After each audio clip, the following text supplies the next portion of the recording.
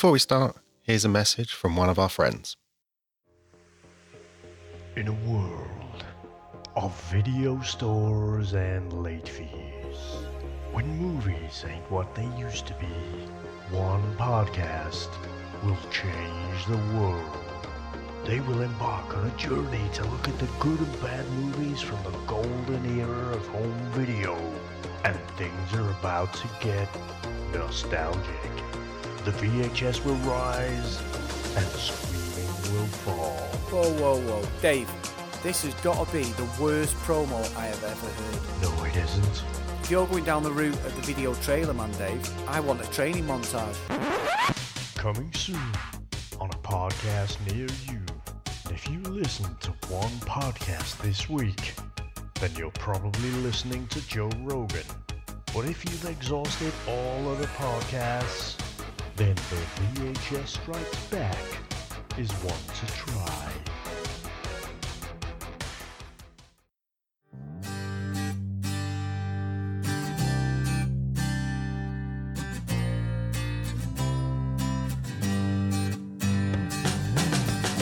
Welcome to the show where people share their passions. Everyone is a geek about something. I am your Super Dummy Paul, on a mission to learn from people's experiences. This is Era of Geek. Don't forget to help us out by telling people about the show and leaving a review. Let's get back into our learning experience with another voice many of you will recognise.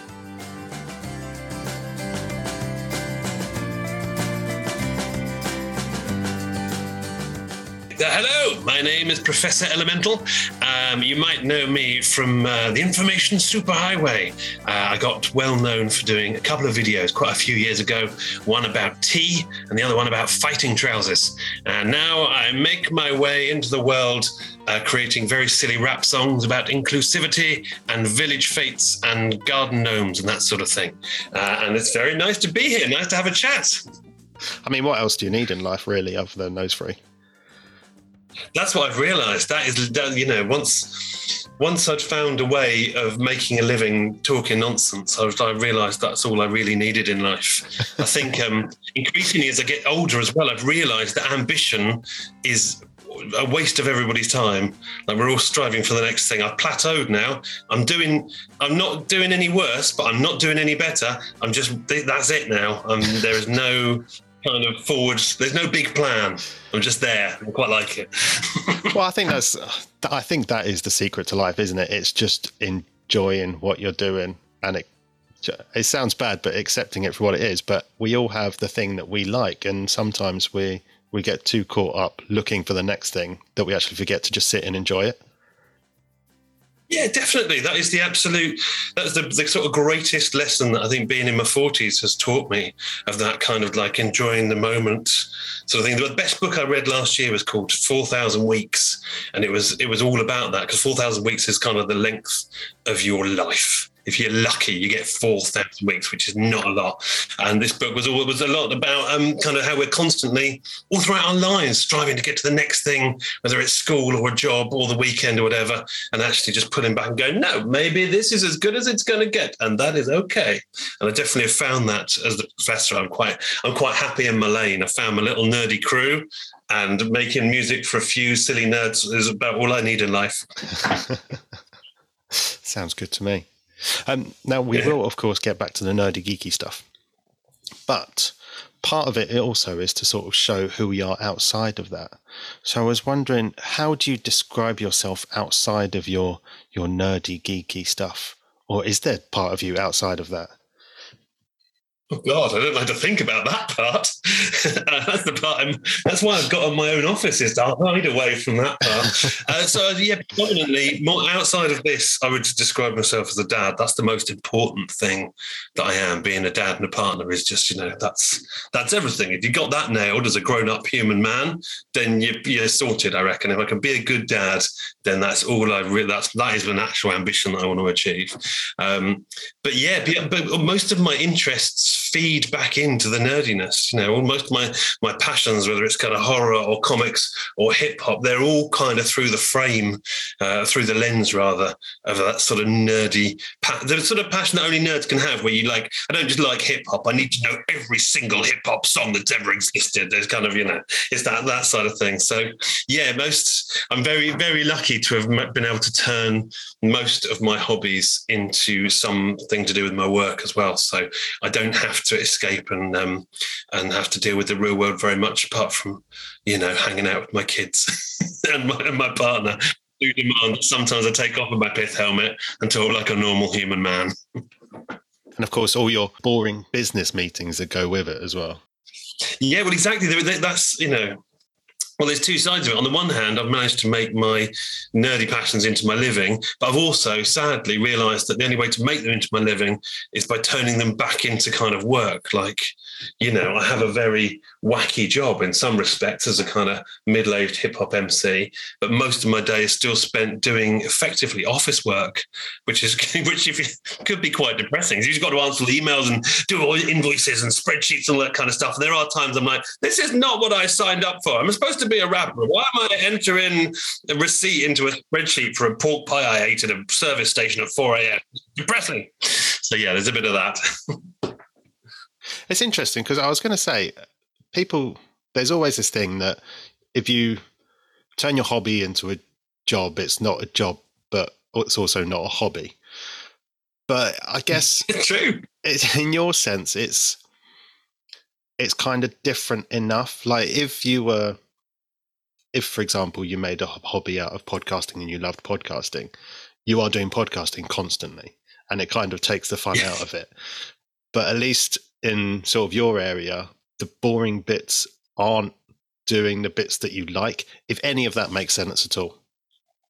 Yeah, I think it does. I think I know what you mean. And because it's one of the rules about having a happy job, whether it's your passion or just an employed job, is having, a friend described it on a graph once. We were talking about, we were in a call center, and every lunchtime we'd go and get really stoned. And the afternoon would be loads better than the morning. And I'd be like, why is this better now? You know, why? And he said, the problem is that our job is too boring. It's too easy. And every morning we struggle because it's too easy. So there's no challenge. But by making ourselves stupider every single lunchtime, suddenly this very easy job has become a challenge that you can just about meet. There's a graph you can chart where you need to have a series of challenges that you can just about achieve.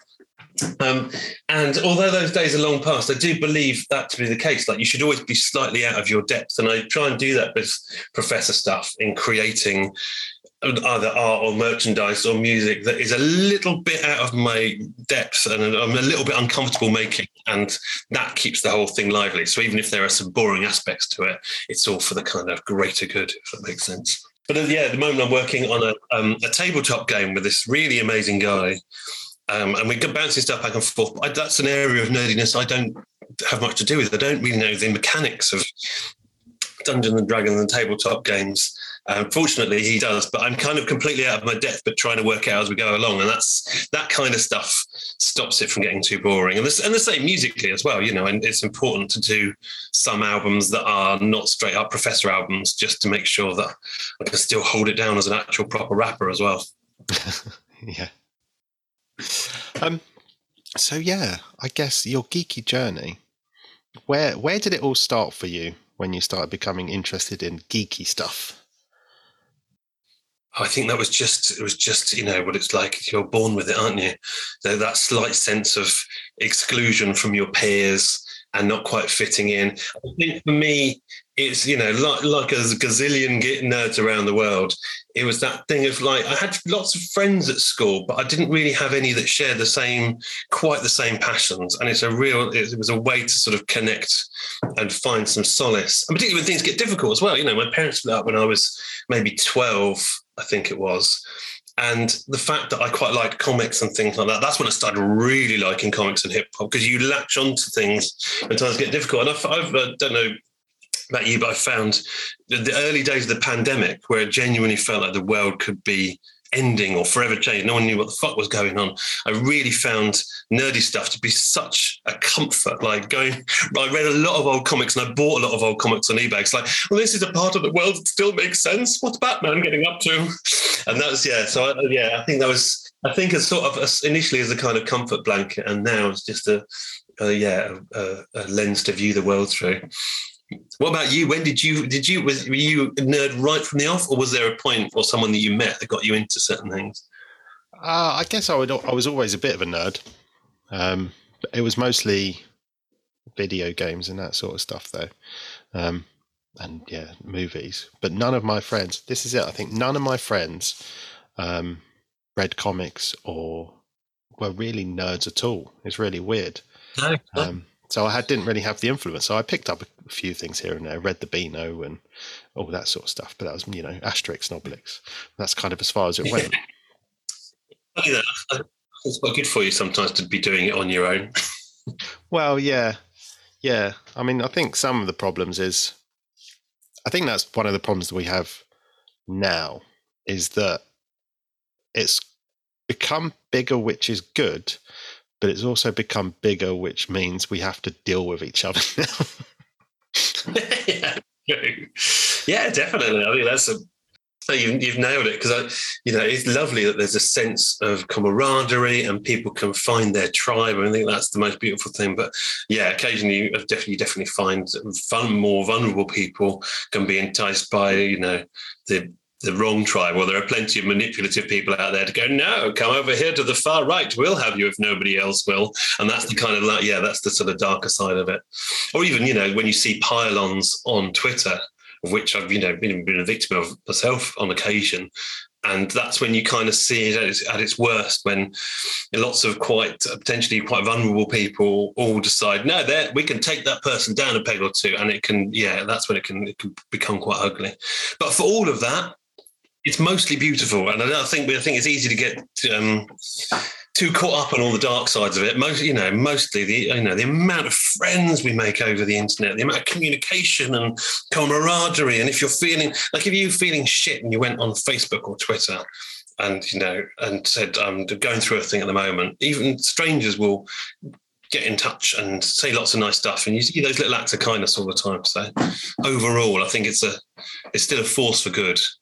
And most people are good as well. That's the thing, most it's easy to forget how good most people are, and social media is designed to make us think the opposite. It's constantly trying to show us what's going to make us most outraged. But actually, most people are nice. I'm a great believer in that.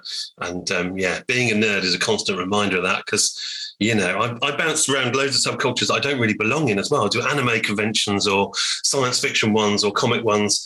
And even sort of the cool music festivals, and basically everybody's the same. Everybody's lovely. Everybody's looking out for each other. Yeah, it's nice.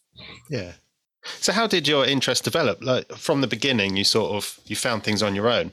What kind of geeky interest did you explore as you grew up? Well, I think I was kind of bimbling along. But the very first thing was my grandma used to work in a newsagent's, and they used to chuck out all the comics, and she knew I liked them, so she would give them to me. So I grew this huge collection of comics really sort of out of nowhere. And then I met one friend, a friend of mine called Jamie Bailey, and he was the only other person I'd ever met who liked comics. And there was like my best friend in the world, and we've still nerd out together as to this very day. But he also liked hip hop as well, and that was really. Nobody liked hip hop in Suffolk. Jesus Christ, we used to get the piss taken regularly for liking rap music. And so I think the lovely, unique combination of having that all you needed one friend who liked comics and liked rap music. That was where it all developed. And then also there was someone to when I was doing terrible rap songs that I'd made up myself. It was like the worst possible raps you've ever heard a little white boy do. Then, I had one other person to rap them to, and that made a difference as well. And Jamie was always incredibly kind and encouraging, even though he must have been thinking, Jesus, why are you doing this? So, yeah, he's put up under the lot. Shout out to Jamie Bailey. Yeah, it's all his fault. Basically, and anybody who doesn't like me, it's all Bailey's fault. He made me the man I am today. So it's always been in you then, all the hip-hop, it's from the beginning? Definitely. When I was, there was a point, I had some relatives in America, and long story short, I was about 12 years old, and I had this really dodgy uncle who I idolized. He lived in a really rough part of town, and in a town in Montana. And I went over to his house when we were staying on holiday, and he just went out for the whole evening and just left me there. And I wasn't really used to being left on my own. We had a huge pile of old hip hop cassettes. And so I just spent the evening working my way through all of them and being kind of like, just excited by it. It was a sort of 1990s, so it's kind of a golden era. And also there was kind of the birth of some gangster rap and stuff, and being impressionable and kind of like finding it, as I think a lot of, a lot of suburban kids did in that era. It was a kind of rebellion without having to actually do anything particularly rebellious. It's like, oh, I'm listening to naughty music. And that just the words and the power of all of these words. And then it was quite a political time for hip hop as well. So hearing about all of these sort of political struggles that you just, how would I possibly have known about any of it? I was absolutely obsessed about it. And scarcity helps, I think, as a nerd. Most of us nerds quite like a bit of scarcity, and hip hop was hard to find, so it meant that I had to kind of seek it out. Same with American comics, couldn't find them very easily. That made me want them more. That's still the same to the very day. You always want the stuff you can't quite get hold of. Like even now, I've got a complete set. I'm looking at them. I look at them regularly. Complete set of Kenner, Superpowers, 1980s DC figures, and there is one that I will never be able to own. I'll never be able to own the Cyborg figure because he's 500 quid. There's no way anyone could ever justify that. No, man, you should never have 500 quid for what is effectively like a tiny robot man. I quite like the challenge. I sort of quite enjoy that he's always just out of my reach. One day, you never know. One day, if all my ships come in, if Disney finally get in touch and say, actually, we do want to make a Professor Elemental cartoon, on that day I shall buy that Cyborg figure. There you go. So you were writing your own stuff from an early age. Was it back then, was it more traditional, or was it going towards the more geeky end of the hip hop genre, shall we say? It was so bad. It was lots of like rap songs about, and I was even doing this right up to my early 20s. I thought I should, battling was the way you should rap. So I would not only write like battle raps about how like incredibly tough I was, and I would also write sometimes really outrageously awful lines. Remember, my friend often reminds me, one of my lines was like, I've had it up to here, I'll take your mum from the rear. I would never do that. I would never take someone's mum from the rear, particularly without permission. It was the very opposite of anything that I am to this day. And I also remember writing songs about like politics called I wrote one about South African politics called Shades of Grey. And just like, just the worst possible like teenage poetry that anybody has ever written. I wrote it all. But you have to do that. You have to be shit at something to become eventually good at something. So it was all part of the journey to finally getting to where I was supposed to be. And I think it was when I first started hanging out with other rappers and producers and people that knew me, they would go, yeah, that's all right, Paul, but you seem to have a Brooklyn accent and you're talking about taking someone's mum up the rear, and that doesn't seem quite you.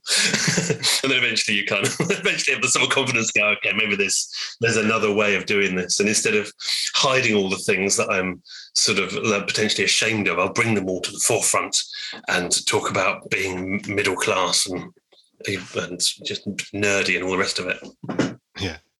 So that came sort of as part of, I guess, accepting yourself as, okay, I am a nerd. This is now what I do.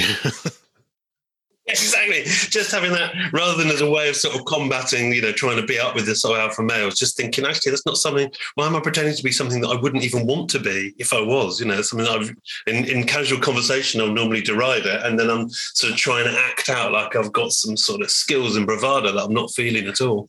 And that perfectly tied in with steampunk coming around at that sort of time and allowed me a way in of being able to kind of find my tribe in life. Once you found your tribe, everything's going to be fine, isn't it? Well, exactly. Yeah. Yeah, because that's what I was wondering, because you went from one extreme to the other. I mean, how was the reaction? Or did you happen to find that tribe at just the right time? I think amongst my friends, probably a bit of relief, like, oh, thank God, stop writing those horrible rubbish verses and then forcing us all to listen to them. But yeah, there was a nice middle patch where I was kind of, when I first moved to Brighton, and I was, trying out my hip hop, and I'd been sort of booed off the stage several times in London. And then when I moved to Brighton, I did find it was a bit more accepting, and there were sort of other rappers doing some unusual things, people like Tej and John Clark and Disraeli, who would mix in folk music or more whimsical themes and all that kind of stuff. So I'd started to find a new way of sort of, expressing myself. And then the Professor just sort of burst forth, and I was like, oh, okay, maybe I could do this. And what was supposed to be a one-off joke has turned into a decade-long adventure. Now I'm trapped under a pith helmet for the rest of my life. Because that is your character now. Has there ever been sort of a thought of changing it a bit, or? No, I don't think I've got it in me. I don't think I'm good enough to do anything else. This'll do nicely. But also, the character's so close to me in terms of his personality.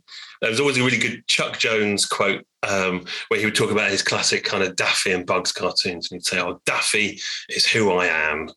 Exaggerated, and Bugs Bunny is who I wish I was, exaggerated.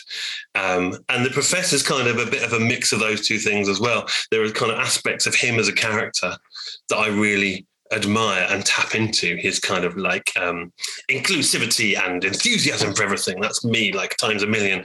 But also he's kind of quite egotistical and can be quite shallow and hogs the spotlight a lot. And they're the aspects of my personality that I'm not so proud of, but I'm able to indulge in thanks to this lovely character.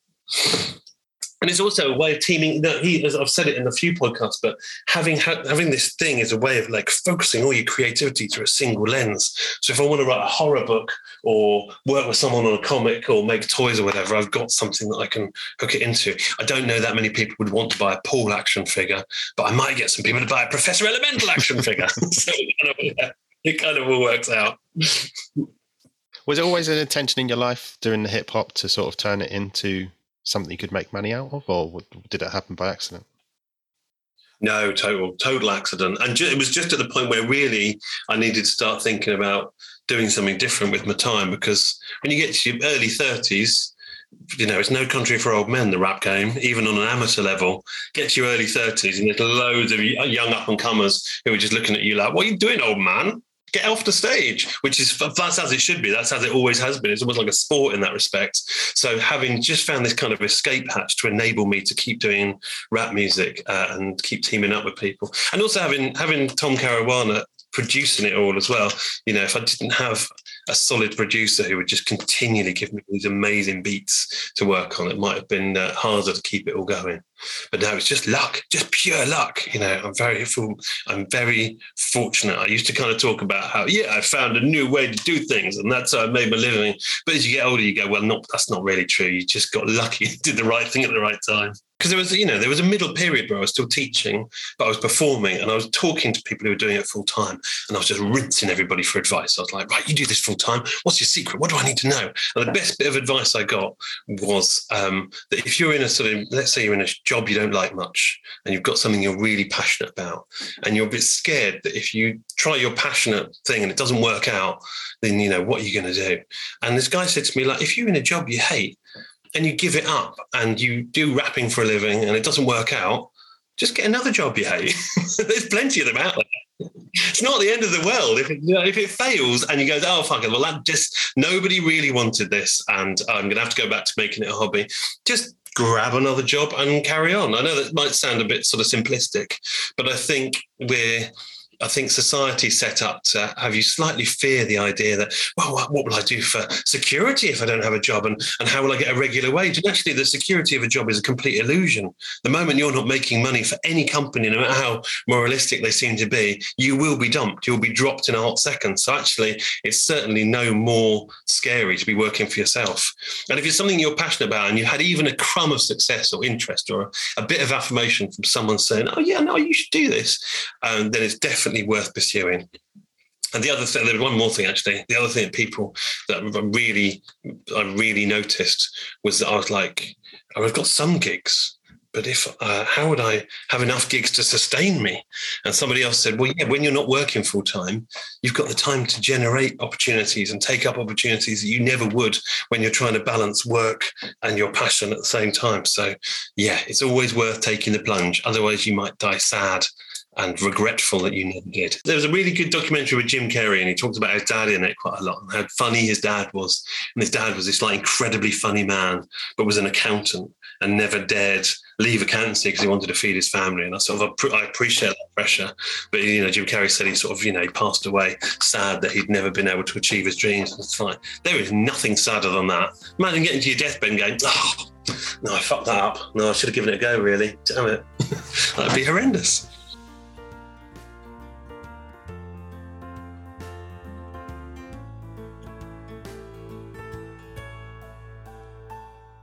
How long do I have you for, by the way? How are you doing? I know you've got a meeting.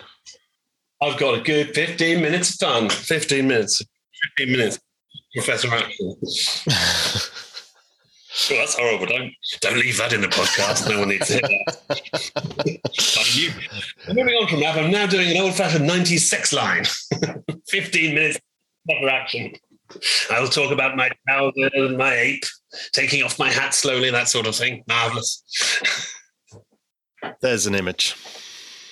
No, sorry. I'm so sorry. I've derailed it. But... Right. Okay. Moving on from that. Horror. There's a good segue. Horror. Yes, perfect. You mentioned it a couple of times. Do you remember your first sort of experience into horror and that sort of genre? How did that happen? The first scary film ever, the first time being frightened. I feel like I've got a few little markers throughout my life of just seeing horrible things. Again, I think it was seeing, not that I encourage it as a you know, wait, I've done it with my own children, but sometimes it's seeing something when you're a bit too young to watch it will kind of either instill a dread and hatred of that thing, or it will instill a sort of a passion for it. And and I think I saw The Blob, actually. That was probably the very first film when I was about 5 years old, and my mum turned it off, like just as it was getting scary, the old 1950s movie. And I spent days just going, Mum, what happened to The Blob? What happened to The Blob? What happened to The Blob? What happened to The Blob? I mean, she said, fine, just there you go, watch it. And I was mesmerised. And again, actually, even though I know hip hop is obviously the most popular form of music in the world, comic books are everywhere, but a love of horror is still the one thing that can silence a dinner party, fucking absolutely dead stop it. If I start talking about it even with a little bit of passion, and particularly if I start talking about films I like, I have killed the conversation, and my partner is kicking me under the table going, stop talking about the human centipede. Stop, we're having a nice party. So yeah, that's but I quite like that. I like the fact that, you know, I'm on a Facebook group called Books of Horror, and people always talk about these really shifty books, and you can sometimes tell in their posts, it's like, I can't really talk to anybody else about this book, but I've just read it and I've got to tell you guys. So I quite like that. And so that's the sort of proper nerdiness that I enjoy. Is there a sort of weird attraction to things that do put you on the sidelines a little bit? You nailed it! Oh my god! Yeah, I was thinking. Well, like that's exactly how I used to be with hip hop in Brighton. I used to, to my shame, I used to get kind of quite grumpy and resentful with the other rappers and sort of say stuff online, be a bit narky about things. But actually, I was desperate for their approval. You know, there were these kind of alpha males that I'd be a bit like, oh, I'm not like them, I'm better than them. But secretly, I wanted them to go, hey, nice job, Paul. And then if it is, and I think I go out of my way to find things that are just on the fringes of being approved. And I think that's quite a common thing with nerdy people, because if you're someone who maybe got a bit bullied or you felt like you didn't quite belong, it's quite natural to seek things that kind of like, add to that as a part of your personality. Yeah, and equally, I am, I turn into comic book guy sometimes when everybody likes something. When everybody likes something. Remember when Princess Diana died and everyone was banging on about it made me cross. But then when there's a royal wedding, that makes me cross. The Olympics, that makes me cross. Frigging World Cups, Adele, anything that everybody really enjoys, I hate it. Just on principle. But that might be just because I'm a grumpy bastard rather than because I'm a nerd. I'm a horrible person. I don't like to see people happy. This is it, the secret. We're unraveling it now. Actually, you want the whole world to be miserable. Well, if you've seen my shows, then you're going to test that. I go out and try and do that every single weekend. I've done whole bits of whole routines about, where were all you Marvel movie likers when I was having to buy holographic covers drawn by Rob Liefeld in the 90s? I sat through loads of episodes of Voyager, and you just turned up watching all the good stuff. You haven't done but the work in. That's what annoys me. But again, I think that's also getting older, isn't it? That's just being old. You immediately look at anybody younger than you and think, you weren't here in the golden era of whatever it is I like. But, there's a period where that's quite uncomfortable. But then, 47 now, and now I'm really getting into it, really enjoying the fact that I can, wave at all the kids on my lawn and just go, you don't understand. It's very, you're not going to be cool ever again. You might as well enjoy getting old and grumpy. Embrace your inner Simpsons comic book guy and start knocking off everybody. So other than sort of shouting at people, what benefit do you think that geek culture has on individuals, you in particular, on your life? Oh, it's literally everything from an appreciation of art to an engagement with the sort of bigger questions and the philosophies of life, to camaraderie and friendship. I mean, it just, it's woven into the fabric of everything you do to a certain extent. I can't remember the quote, but I read a quote recently, and it was from a very famous high art director. I wish I could remember their name, but he was just talking about the fact that actually low culture and high culture should be viewed as having the same worth. And I genuinely think that sometimes I can read a very simplistic old Bronze Age Batman comic, but because of certain sort of moral questions that are inherent within this really simple story, they can spin off a whole load of thinking about much higher things. Or, you can appreciate the pop art of, say, an old Jack Kirby panel in the middle of a crappily written Marvel story. I think there's aspects of beauty and high art to be appreciated through any of these things. Look at the Muppets. I love the Muppets. The philosophy inherent in everything that the Muppets do and the outlook that they've got on life and that Jim Henson put into the world is a perfect example of how nerdy culture can be. It's a real force for good. I genuinely believe that. Do you think people are too invested in a stereotype then to look at the outward image, like just see, it's the Muppets, and then turn around and go, yeah, I'm not even going to bother then? Do you think people are too invested in sort of the outward appearance of it all? Sometimes, but then again, that draws back to the kind of like, you don't like it, it's a little bit on the fringe. More, the more for me. Thank you very much. And I also think, things like, comics are so subversive. I'm very much a believer in the Grant Morrison school of how amazing superhero comic books can be and how they often predict where culture is going. And, and I think at the moment, just you can moan about the prevalence of too many Batman comics or how all the, I'm not mad into Marvel at the moment. They're all a little bit too much like the movies, but actually they're incredibly, all the stories at the moment are really inclusive, and the LGBTQ plus stuff is just like right at the forefront. And in some ways they're always a bit culturally ahead of where the rest of the mainstream's going. And I think that's a wonderful thing. So I still think that they are a mighty force for all that is good in the world, but often ruined then by the capitalistic masters that control the art of them. It's a complicated picture. Yes, it is. Yeah. Do you think if the popularity had happened a long time ago, or another way of looking at it, like in 15, 20 years' time, after all this billions of dollars has been spent on it, do you think it will be better or worse off for it?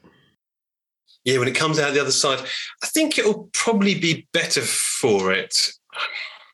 It's a really difficult question, because on the one hand, the huge influx of money and the cultural shift has enabled comics to survive. Superhero comics might not have even survived if not for, this huge, great Marvel, Disney, behemoth that's come along.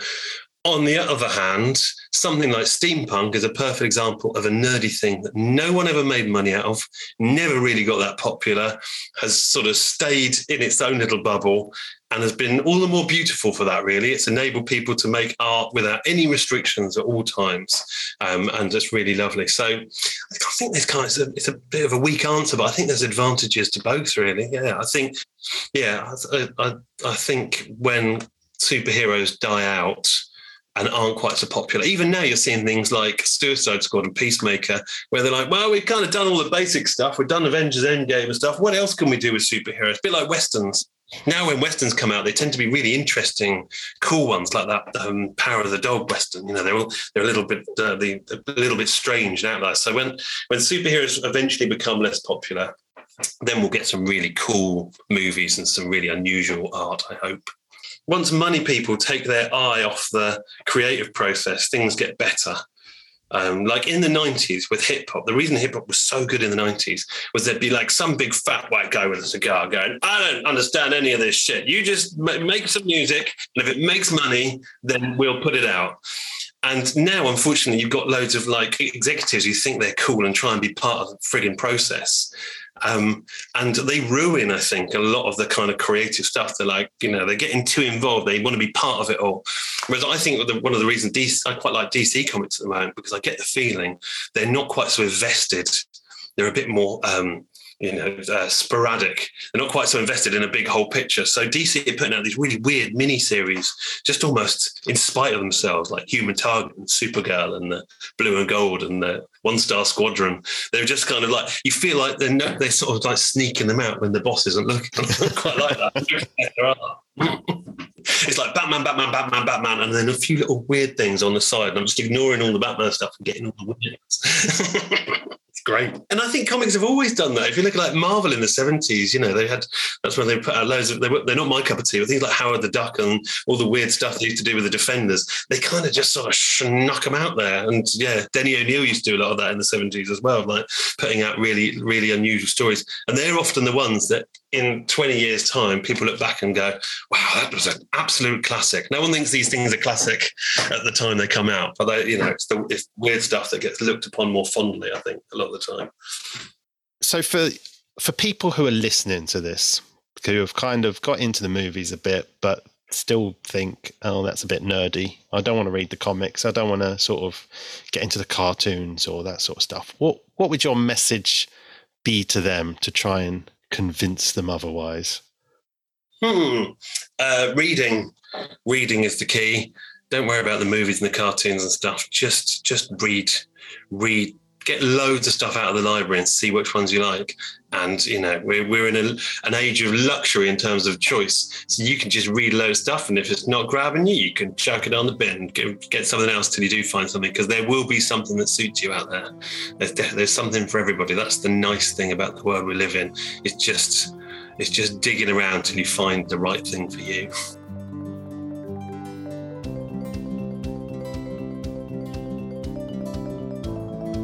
If you'd like to find out more about the Professor, you can follow him on social media at prof_elemental. His website is professorelemental.com, and he has a Patreon, patreon.com/professorelemental, where you can find various levels of exclusive content.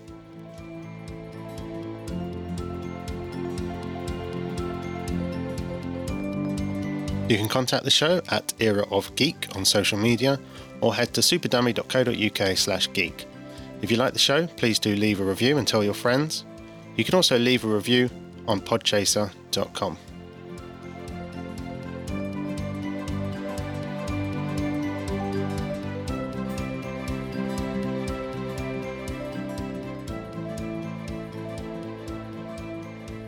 I don't know how long you've got left, but I just wanted to say, if you would like time to talk about Plastic Man, feel free.